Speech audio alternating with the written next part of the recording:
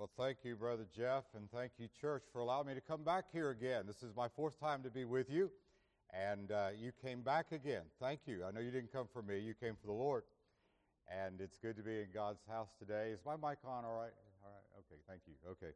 And so I know you've been blessed with having Brother Gary Gates and Miss Ann with you for the last few weeks, and so he had to head back, I guess, to Alabama for this week, and so I am the fill-in for the fill-in.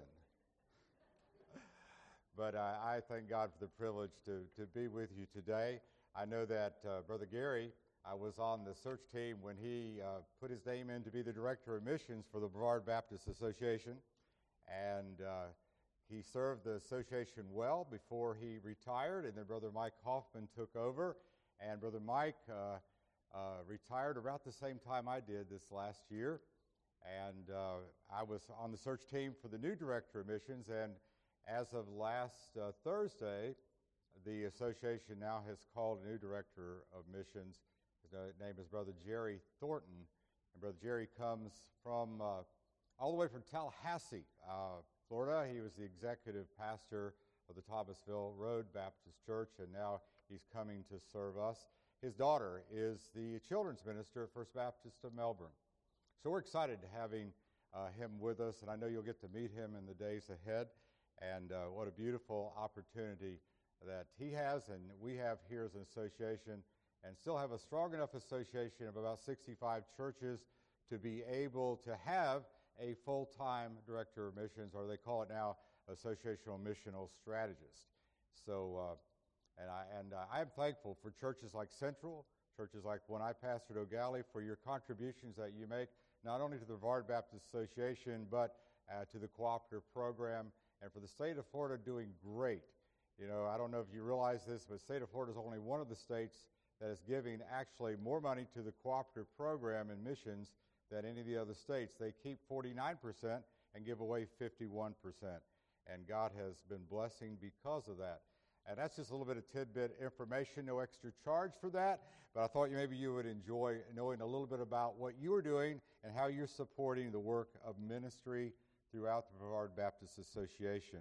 And I've always been thankful for churches working together, because that's really what the message is going to be about today, what the church is all about, and who we are as a church, and why we should love our church. And I happened to catch Brother Gary's message last week on Facebook, and I saw he was preaching on the church, and I said, wow, it happens to be that as I've been teaching through the book of Ephesians, that's what this message will be about as well. So God had that in mind for you today. So I didn't have it in mind, but God had it in mind more than anything else. If you have your Bibles, I would like to turn to the text you have up on the screen, Ephesians 2.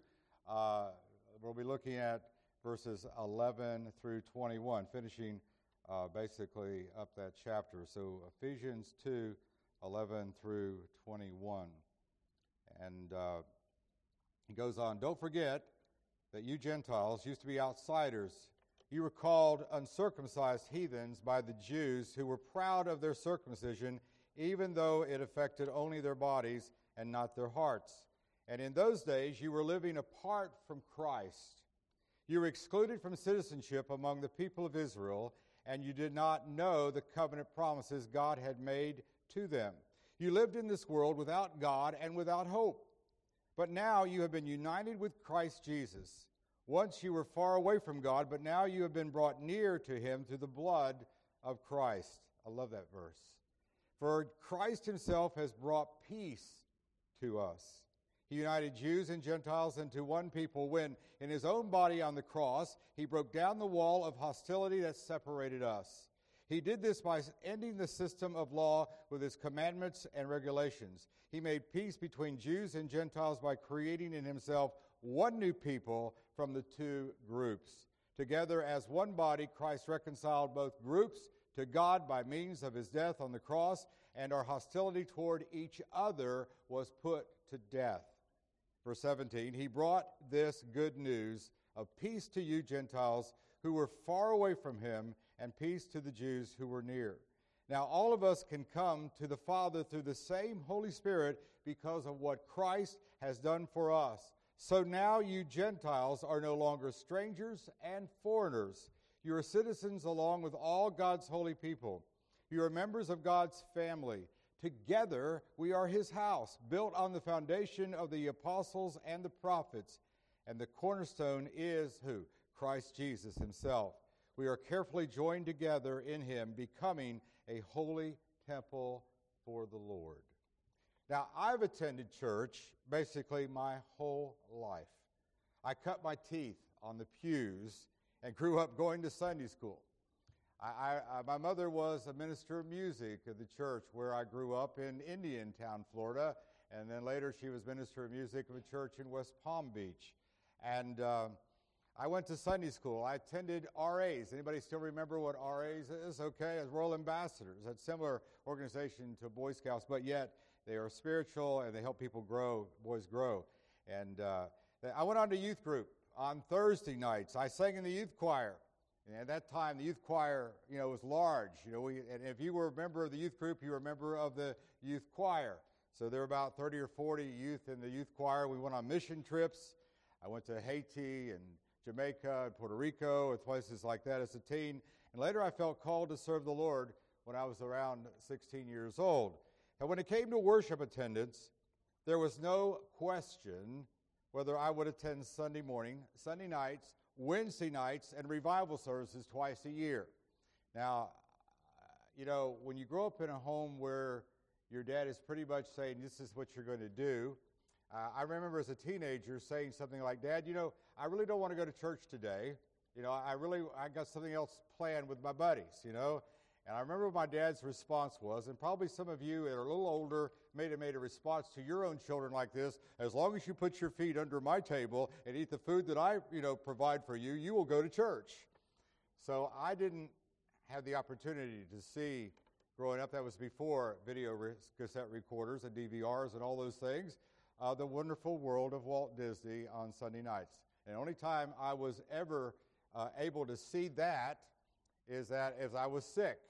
And I had to almost prove that I was sick, Throw up and prove it, But as going up in church and seeing everything there is to do with churches, being in some ugly times in some of the churches I grew up in, I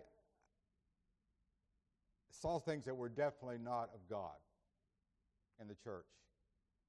And if I was a non-believer looking at the churches and some of those that I had grown up in, I would have said I would never want part of the church or anything to do with people who call themselves believers.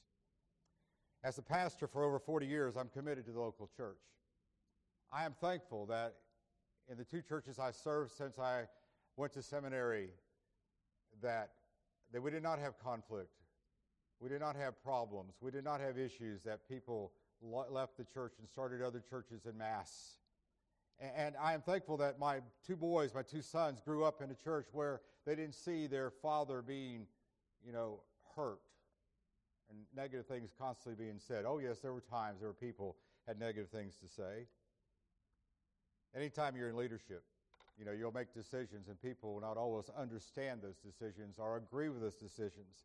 But I believe that the local body of Christ has the potential to bring about great transformation in the lives of people throughout the power of God at work. Do you believe that? Oh, 3 of you do. Okay. I'll let you participate, okay? I'll let you do that. You can say amen, hallelujah, or whatever. But there's great joy. There's great joy in seeing people find purpose, joy, and friendship to the local church. There's great joy in seeing young people come to that point in their life where they give their life to Christ. There's great joy. One time when I had a lady that was 89 years old came forward and said, I want to give my life to Christ. You see, there's great joy in seeing transformation in people's lives. And so when you're part of the church, when you're the part of the body of believers called the church, the local body, which would be here Central Baptist, the larger body throughout the Southern Baptist Convention and to all other denominations that are preaching Christ crucified, buried, and risen again. There's great joy in being part of the church. During COVID, how many of you missed going to church? How many of you missed? 3 of you. Okay. More of you. Okay, you're raise your hand. It's okay. You missed going to church. It wasn't the same, was it? Sitting in front of the TV screen or opening your phone or whatever you were doing to trying to connect with the church. It wasn't the same. And for you that are still uncomfortable, I'm glad that you're watching because it helps, but it's not the same as being in the body of Christ in present. And I've heard people tell me, well, when I didn't go to church, I felt like my whole week was out of kilter. Did you ever feel that way? That's something about Sunday and worship together, fellowship together, discipling together, ministering together made a difference in our life. And I want you to know that the church and what it does cannot be duplicated by any other organization in the world. You believe that? What we do as a church cannot be duplicated. And if a church is just a business, and we're just about coming together and singing some songs and hearing a sermon and going home, and that's all there is to it, that's not what God ever intended the church to be. The church is the ecclesia, the called out ones, the body of Christ, serving, ministering, caring, and meeting the needs of people around us. And I've noticed that people who worship with one people week in and week out not only have strengthened their relationship with one another, they have strengthened their relationship with God. Not only does their Bible study get stronger, their prayer life gets stronger, and they're most likely not to get quite as discouraged because they realize that they're not the only one with problems. Anybody have any problems? You can say yes, okay. We all have problems, don't we? It may be physical problems, it might be financial problems, it might be emotional problems, it might be family issues or whatever, but I want you to know we all have problems. And when we come together, the body of Christ, we don't come in as an elite group saying, look at me, I have no problems, because we're members of one another. We lift each other up. We hold each other up. And during times of trials, that's when the church really needs to come into action. The bottom line is that being faithful to the local church has the potential to make you a better Christian, a better believer. Now, this is not exactly shocking news. It's exactly what God intended it to be, and through our relationship with Him, it is a personal one-on-one relationship. He never intended it to be an exclusive relationship. He designed us to not only to love Him, but also to love one another. Now, I'm sure that over the years you've heard messages on the one another's. Love one another, help one another. It goes on and on and on, all the one another's. But the bottom line, if we don't love one another, the Bible tells us in 1 John and other passages that we don't love God. You see, you can't love God and not love one another. You can't hold grudges and not, and not love one another. You see, you can't do that.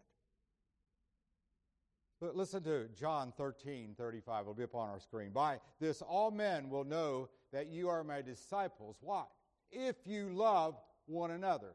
So the determining factor in the world today, the determining factor of what your neighbors will see is whether you as a church are loving one another.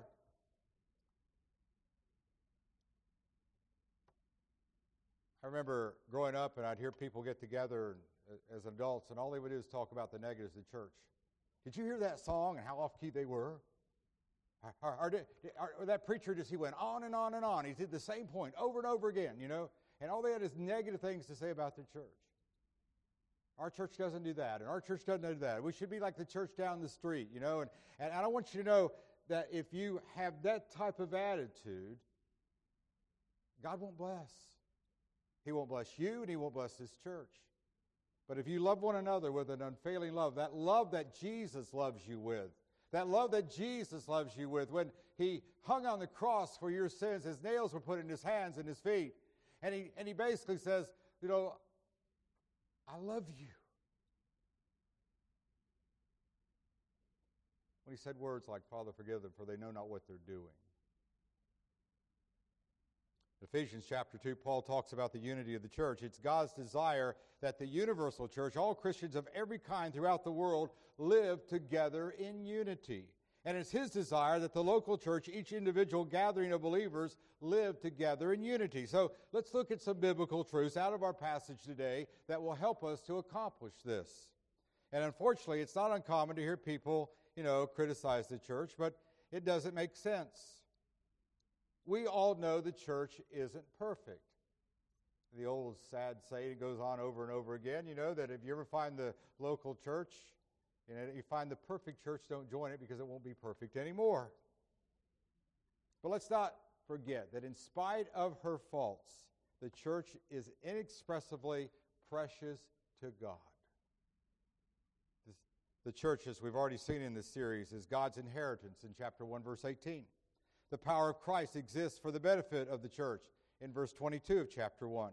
Ephesians says that the church is the body of Christ, the bride of Christ, and that Christ died for the church.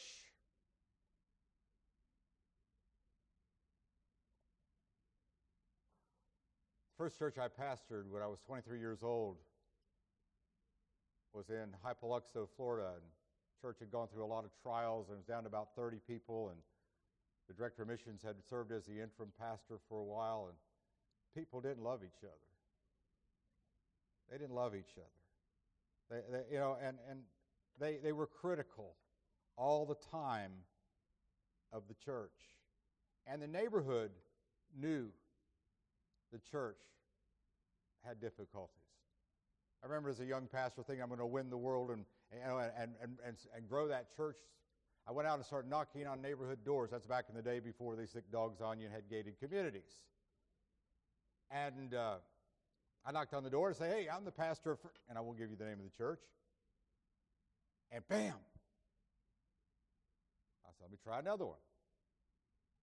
So it took about a year before that church began to grow, and thankfully before God called me on to go to seminary, the church had grown 3 times from what it was, because the people started to love one another and the community began to take notice. Clearly, God thinks more of the church more than the church often thinks of itself. This needs to change. Just as each of us individually need to recognize our identity in Christ, the church needs to recognize her identity in Christ. We need to know who we are. We need to know who the church is. And help us to do that, let's examine 3 biblical truths about the church. First of all, we are connected to one another. We are connected to one another. Some churches, you hear people talking to each other. They'll say, brother so-and-so or sister so-and-so. Why do they do that? When I baptize someone, I'll say, I baptize thee, my brother or my sister. Well, they didn't grow up in my household. I'm an only child. I didn't have a brother or sister.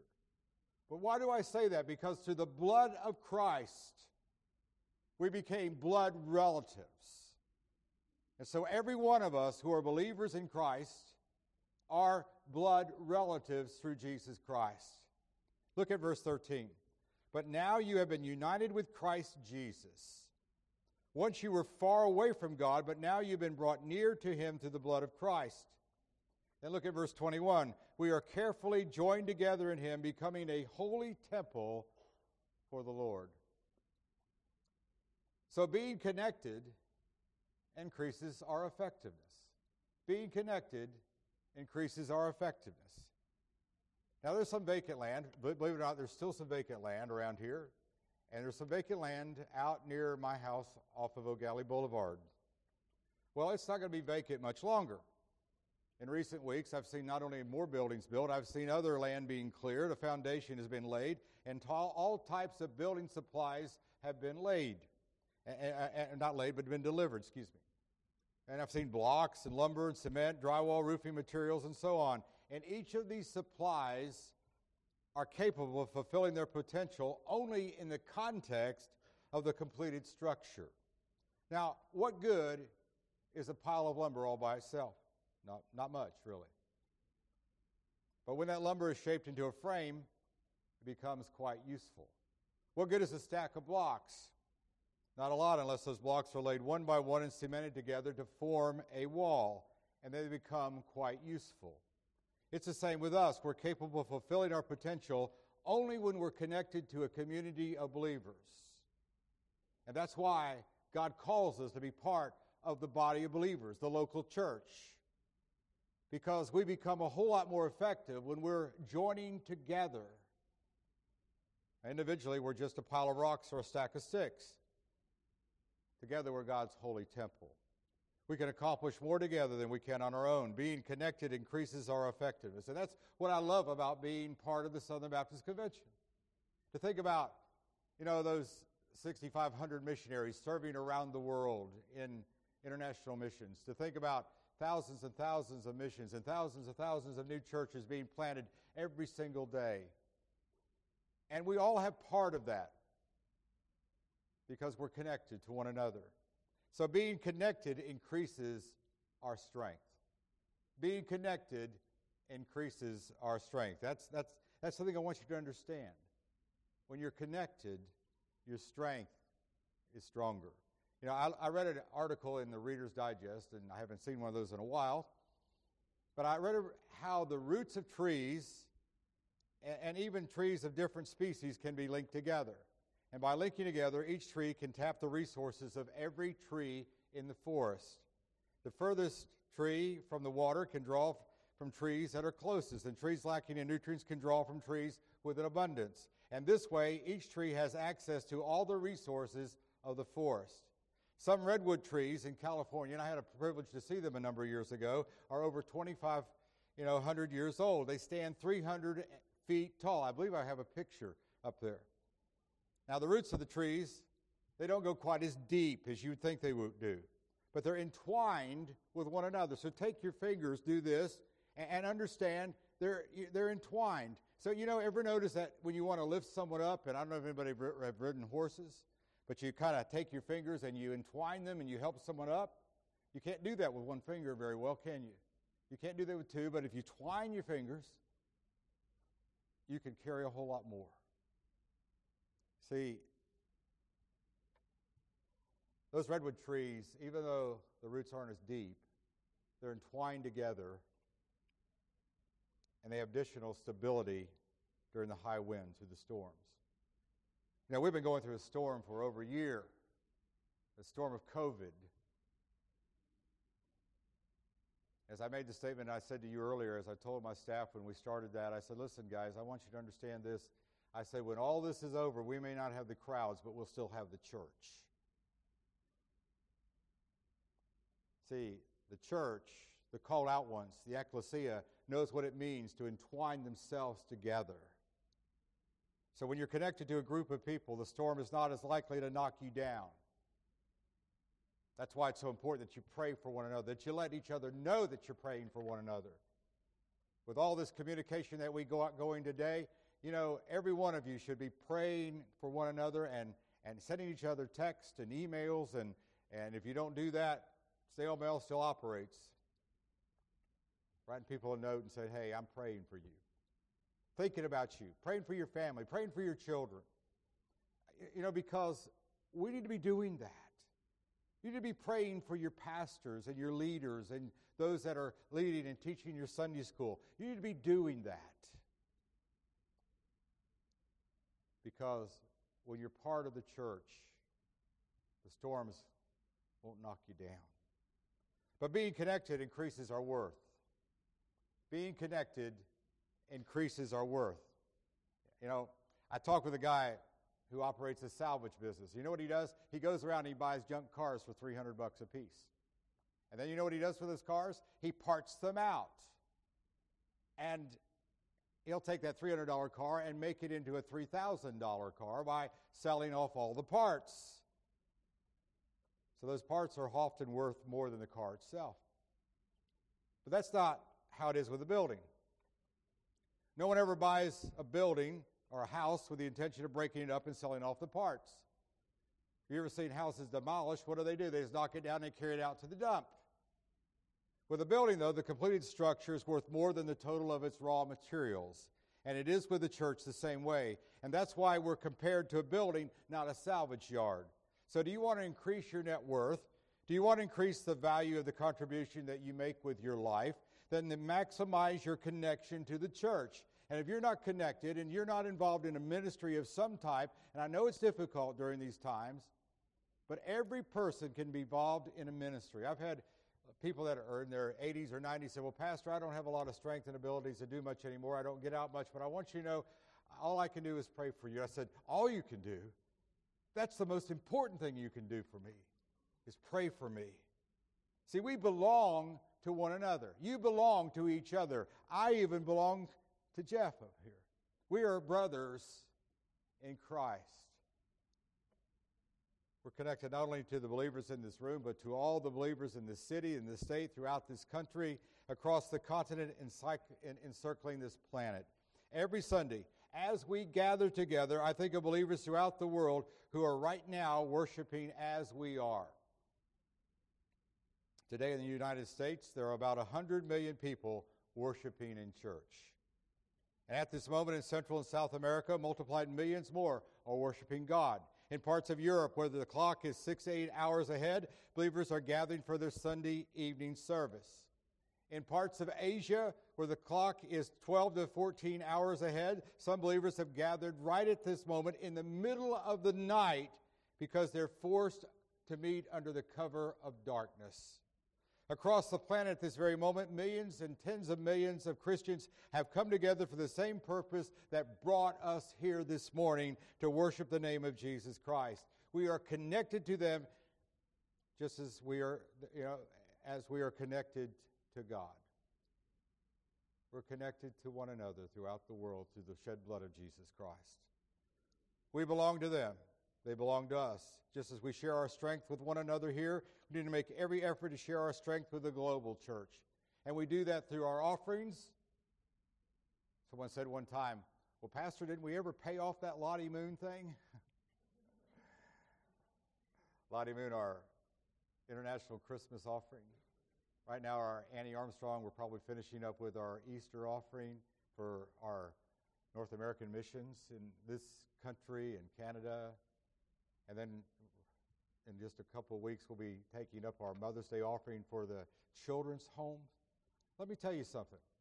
I did not realize what we do as a state, the Florida Baptist Children's Home, until I had the opportunity to go to Lakeland and take time to visit and to see what is happening, not in just that home, but all the other homes across the state, and to see how God is blessing through the resources and helping families through what we do together. So when you give your extra dollars over and above your regular offerings to the Mother's Day offering, realize that you're helping families in crisis and you're making a difference. I'm not here as an emissary of the Florida Baptist Children's Home, but I've seen it work. I've seen their counseling help children in need. People that even in our own church have gone over to get the counseling they needed for their children who are going through difficult times. We have that ability. We have that strength. And here's a virtual biblical truth to hold on. You are not alone. There are times that you may think you are, but God has made provisions for you. You're a part of the temple of Christ. You're a member of His body. So important. You're connected to His people. And even during times of COVID, some of our shut-ins, as a pastor, I would go up and I would knock on the door and I'd say, hey, I know we're dealing with COVID here, so I'm going to stand about 15 feet away from you. I'm going to stand out here in the yard. You stand in the door, and we'll just talk a little bit. I'll have a prayer with you. See, I've gotten tired, I don't know about you, of every time I've picked up the phone and I called someone, well, because of COVID, we can't help you right now, you know. Now, I realize there are a lot of things going on with that, but I think it's become a big excuse. Let's not let it be a big excuse with our church to not minister to people. But, let's do all that we can do. And so when we're connected to the one another, that increases your effectiveness, it increases your strength, it increases your worth. You're not alone. As Brother Gary said last week in his message, there is nobody that is a nobody in the family of God. We all stand on level ground. We all stand on level ground. There's no room for elitism in God's church. Though no one will directly challenge this point, let's be honest, for most part, we think of other churches that are right to the extent they are like us. And this is especially true of foreign churches. we hear about some of the so-called strange customs of African, European, and Asian congregations, we often shake our heads in wonder.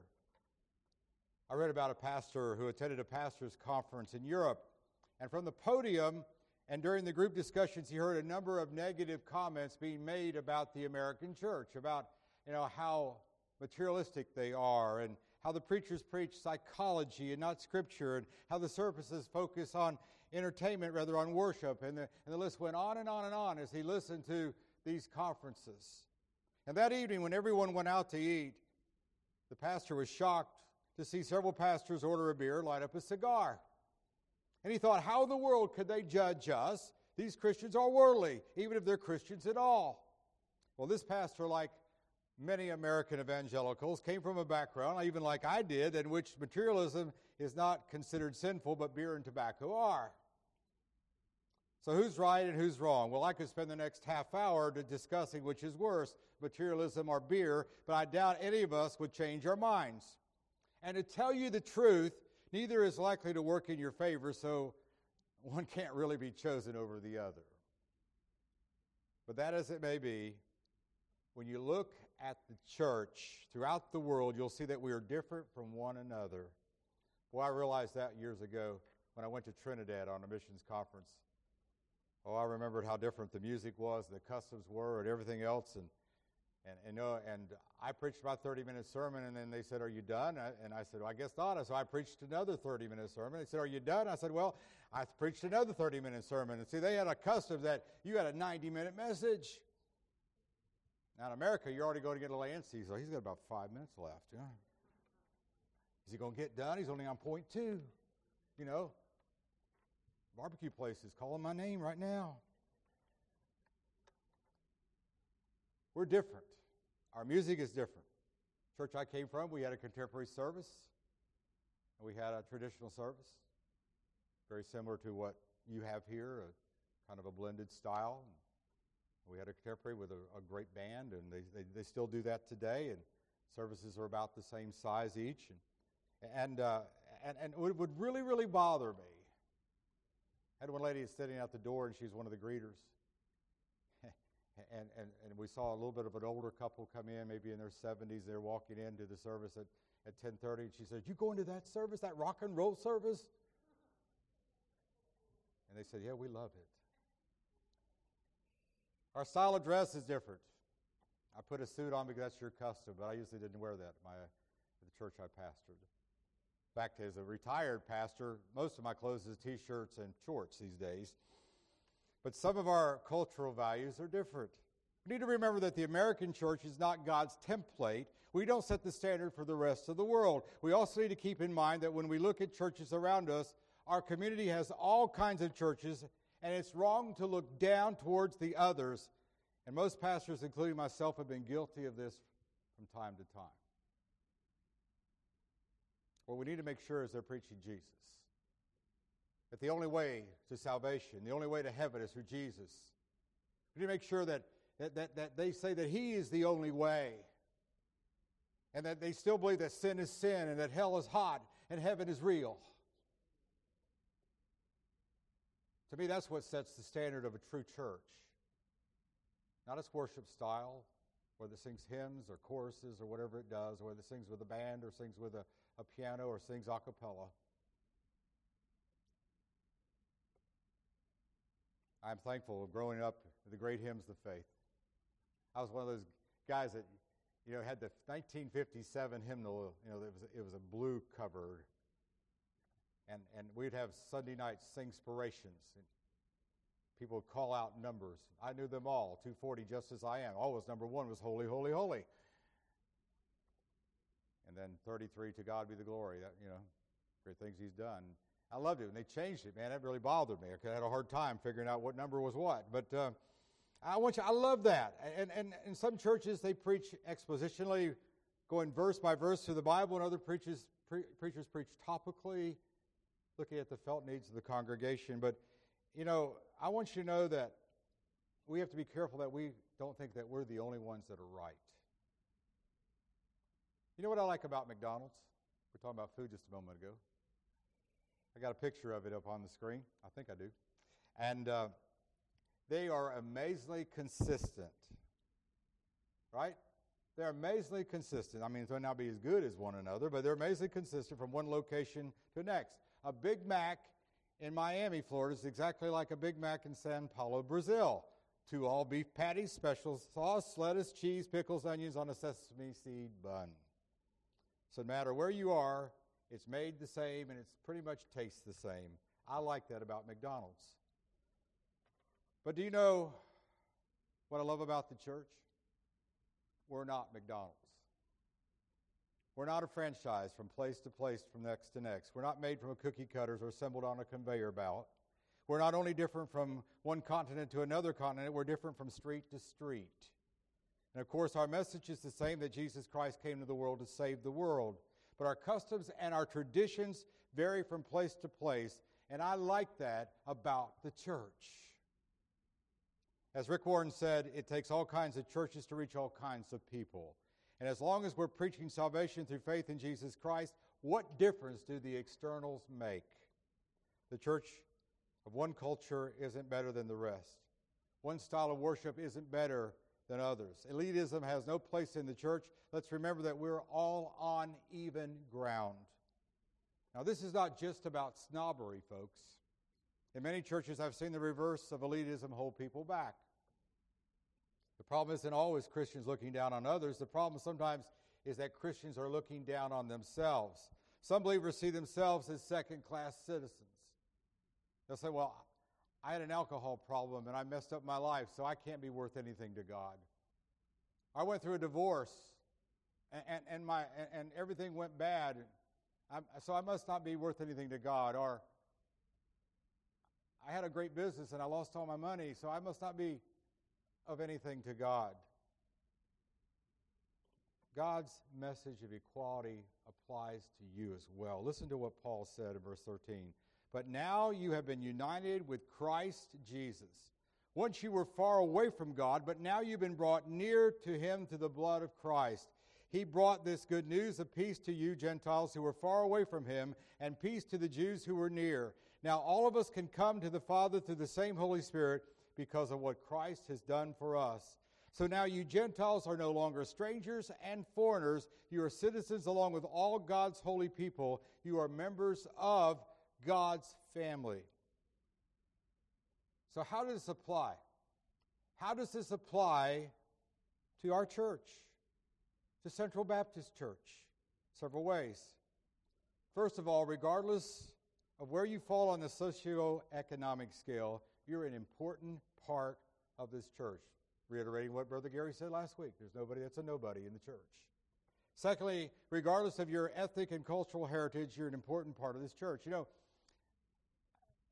a gentleman that attends O'Galley First Baptist, he and his wife became part of the church, and he came up to me one day, he says, Pastor, I joined this church. He says, I don't read very well. I don't follow the Bible very well. I really can't pray very much in public. I don't know what I can do, but can you give me a ministry? Well, I thought about it, and we have chairs there where we have to set them up and take them down a couple times a week, which is a ministry all in itself. But I said, one thing we don't have is we don't have someone who comes and puts the offering envelopes in the backs of the seats along with the pens. And I need someone to do that. Well, I would show up to church about 8:15. Service would start about 9, I think it was, and I would see this gentleman named Carl. He was there going from seat to seat, putting pens, and envelopes, never missing a Sunday of his ministry. And I would affirm him and I'd say, listen, what you are doing is important to the kingdom of God. Let's never, ever say that no one's important to the kingdom of God. Regardless of your past, you're accepted. You have something to offer this church. And here's a vital biblical truth to grab hold of. We are equal in the eyes of Christ. As the saying goes, the ground is level at the foot of the cross. There are no second-class citizens in the kingdom of God. Because of God's grace, we don't look down on anyone, and that includes ourselves. We've all been brought near to God through the blood of Christ. Point 3, very quickly. We are all responsible for reconciliation.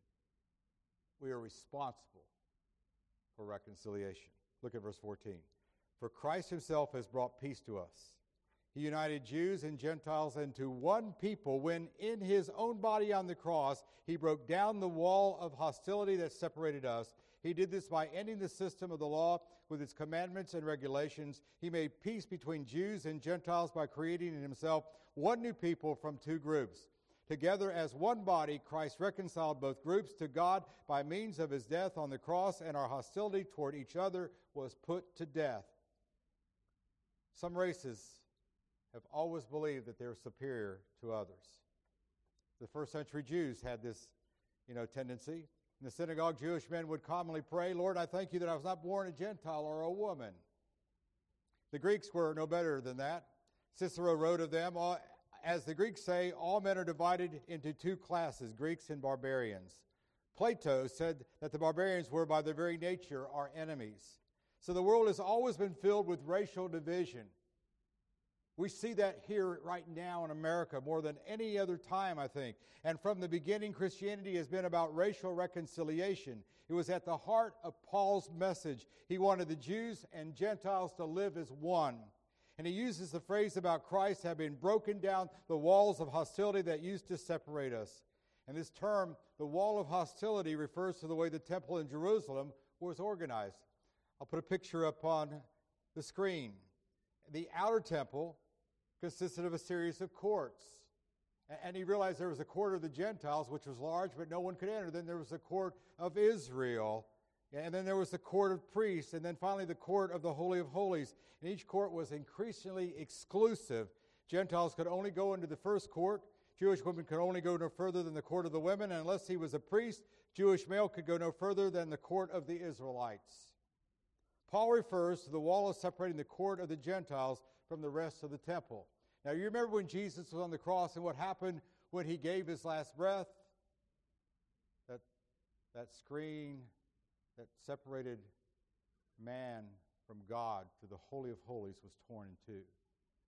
The symbol there that no longer would we be ever separated from a relationship with God because of Jesus Christ. And through Jesus Christ, we have identical access to God. And that's why when you have a pastor, it's a little bit different than having a priest.